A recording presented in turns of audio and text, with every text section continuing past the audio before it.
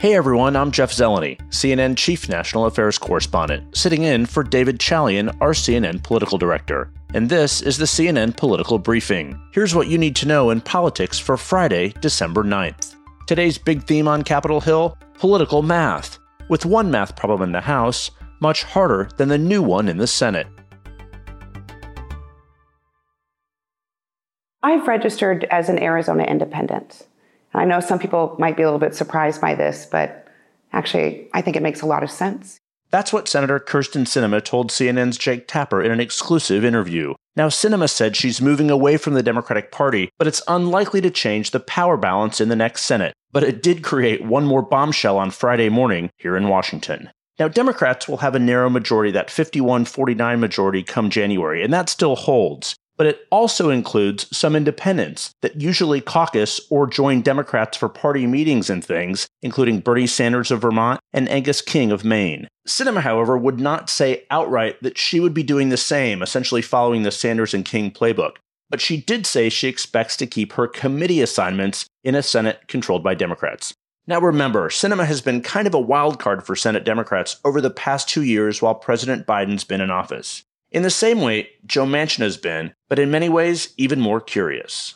She largely keeps her own counsel. Even Joe Manchin attends the weekly Democratic caucus meetings. Sinema seldom does. So she thinks of herself in large respects as an independent senator already. Now she's just going to make it official. But both she and Manchin have often stood in the way of President Biden's agenda. She does oppose changes to the Senate's filibuster rules when Democrats were trying to pass legislation on things like putting Roe v. Wade into law or protecting voting rights. She's long said that she believes the Senate should work in a bipartisan way and the rules should not change. Now, Sinema told CNN that partisanship is one reason why she made this decision to become an independent. A growing number of Arizonans and people like me just don't feel like we fit neatly into one party's box or the other. Removing myself from the partisan structure, not only is it true to who I am and how I operate, I also think it'll provide a place of belonging for many folks across the state and the country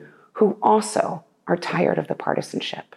But the question looming large in Washington is whether her re-election chances also have something to do with this. Now, Sinema is up for re-election in 2024. That's just 2 short years. She hasn't said if she's running again yet, but as an independent means she could avoid a head-to-head primary challenge, which is already in the offing. Now, her party affiliation switch would also test the viability of a third-party candidate in a key battleground state like Arizona. It is really fascinating.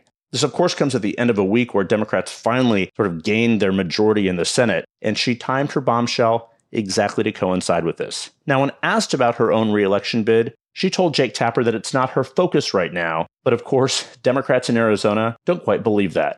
Progressives and Arizona Democrats have been floating potential primary challengers for quite some time, including Congressman Ruben Gallego. He said in a sharply worded statement today, quote, "Unfortunately, Senator Sinema is once again putting her own interests ahead of getting things done for Arizonans." She downplayed and even brushed off all Democratic criticism when speaking to Jake Tapper. Not worried about folks who may not like this approach. What I am worried about is continuing to do what's right for my state. And there are folks who certainly don't like my approach. We hear about it a lot. But the proof is in the pudding. So how are other Democrats reacting? Well, many of them are basically just shrugging her announcement off. Sources familiar with the matter tell CNN that Sinema did give the White House a heads up that she was leaving the Democratic Party. Now, the White House issued a statement calling her a key partner, adding that they expect to successfully work with her on many things going forward, and her decision does not change the new Democratic majority control of the Senate. Of course, she has worked with the White House on infrastructure, on other big key matters like the CHIPS bill, but clearly she has been something of an enigma, a Democrat who simply does not fall in line or follow directly what the White House hopes they will do. Of course, Senate Majority Leader Chuck Schumer said essentially the same thing in his statement about Sinema's switch. He said Democrats, quote, "will maintain our new majority on committees, exercise our subpoena power, and be able to clear nominees without discharge votes." Translation: this basically, in his view, does not change anything in this new Democratic majority. Democrats will still hold a full majority on committees. The wild card is how she will vote on certain things on the Senate floor. Now, Minnesota Democratic Senator Amy Klobuchar told CNN she's not surprised because Sinema's often acted like an independent anyway. I don't think it's going to greatly change the way the Senate is working right now and in any way take away from the victory that Democrats have. Republican Senator Tom Cotton of Arkansas also reacted to Sinema's decision on Fox News today with what sounded like an invitation. Well, it's a reflection on the Democratic Party and just how extreme and left-wing it's become in recent years. Look, we don't agree on many issues, but I've told her over the last few years that if she wanted to dip a toe in the Republican Party's pool, we'd be happy to have her jump in with us as well. Of course, that invitation has not been extended by Arizona Republicans, who may have something to say about Sinema joining their party. But in any case, if Sinema's defection is basically add and subtract, the math problem in the House feels as hard as calculus or something. On the other side of the aisle and in the other chamber of Congress, House GOP leader Kevin McCarthy is having a harder than expected fight to become House Speaker. Of course, that election is early next year, but he's been trying in earnest to lock down those votes before the holiday. His math problem is this. Republicans are projected to only have 222 seats in the new Congress. That means when it comes time to vote for the new House Speaker, McCarthy can only afford to lose 4 Republican votes. That is the narrowest of narrowest majorities. It's a tightrope, essentially, in this time of angst inside the Republican Party, and at least 5 Republicans have already promised to oppose him. Another 7 have given McCarthy conditions he must meet in order to earn their votes. This means the Speaker's race could go down to multiple ballots, something that hasn't happened since 1923. One other thorn in McCarthy's side, Arizona Republican Andy Biggs, who lost his conference nomination for Speaker last month, but Biggs has said he's not deterred and would keep challenging McCarthy. Now, there is some talk on Capitol Hill, which is causing GOP sources some angst that there's ongoing floor strategies in case McCarthy doesn't make the vote. One of these things is this. Some moderate Republicans are saying that, look, if these hardliners essentially hold the party hostage, they could join with Democrats to elect a moderate speaker. CNN asked California Congressman and Democrat Ro Khanna today about those conversations. You look, it's a possibility. It's a time where people really want to come together, get things done, and there are conversations going on between Democrats and Republicans. One thing to keep in mind about all this talk about the speakership is the one party leadership position that's actually a constitutional position. It's right in the line of succession to the presidency. That means it must be voted on by both sides in the House of Representatives.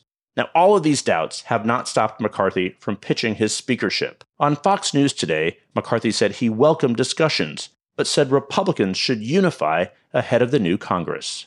I've been leader for 4 years, and for those 2 election cycles, we've only gained seats. Our goal this year was to stop the Biden agenda, win the majority, and fire Nancy Pelosi. We achieved all those. They entrusted us with the majority, and I think they want us to govern, not go make concessions with Democrats with somebody else. They want to see us lead and lead strongly, and that's exactly what I'll do.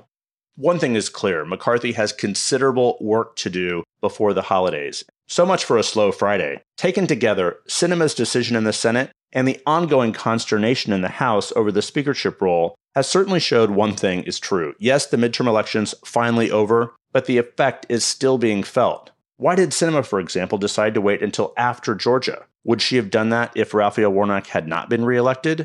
And what is McCarthy going to do if he cannot get the votes before Christmas time? All these questions are lingering into next week, but one thing is clear. At least as of now, Democrats still control the Senate in a bit odd way, and all eyes will be on Sinema even more closely than they would have been before, and McCarthy faces a very pressing challenge going into this weekend. Can he twist arms and sign up enough people to secure his speakership? And that's it for today's political briefing. Thanks so much for listening. And please take a moment and be sure to follow us wherever you get your podcasts. CNN Political Briefing is a product of CNN Audio. Abby Swanson is our executive producer. Greg Peppers is our supervising producer. Fez Jamil is our senior producer. Our episodes are produced by Krista Bowe and Anna Sterla. We'll be back Monday.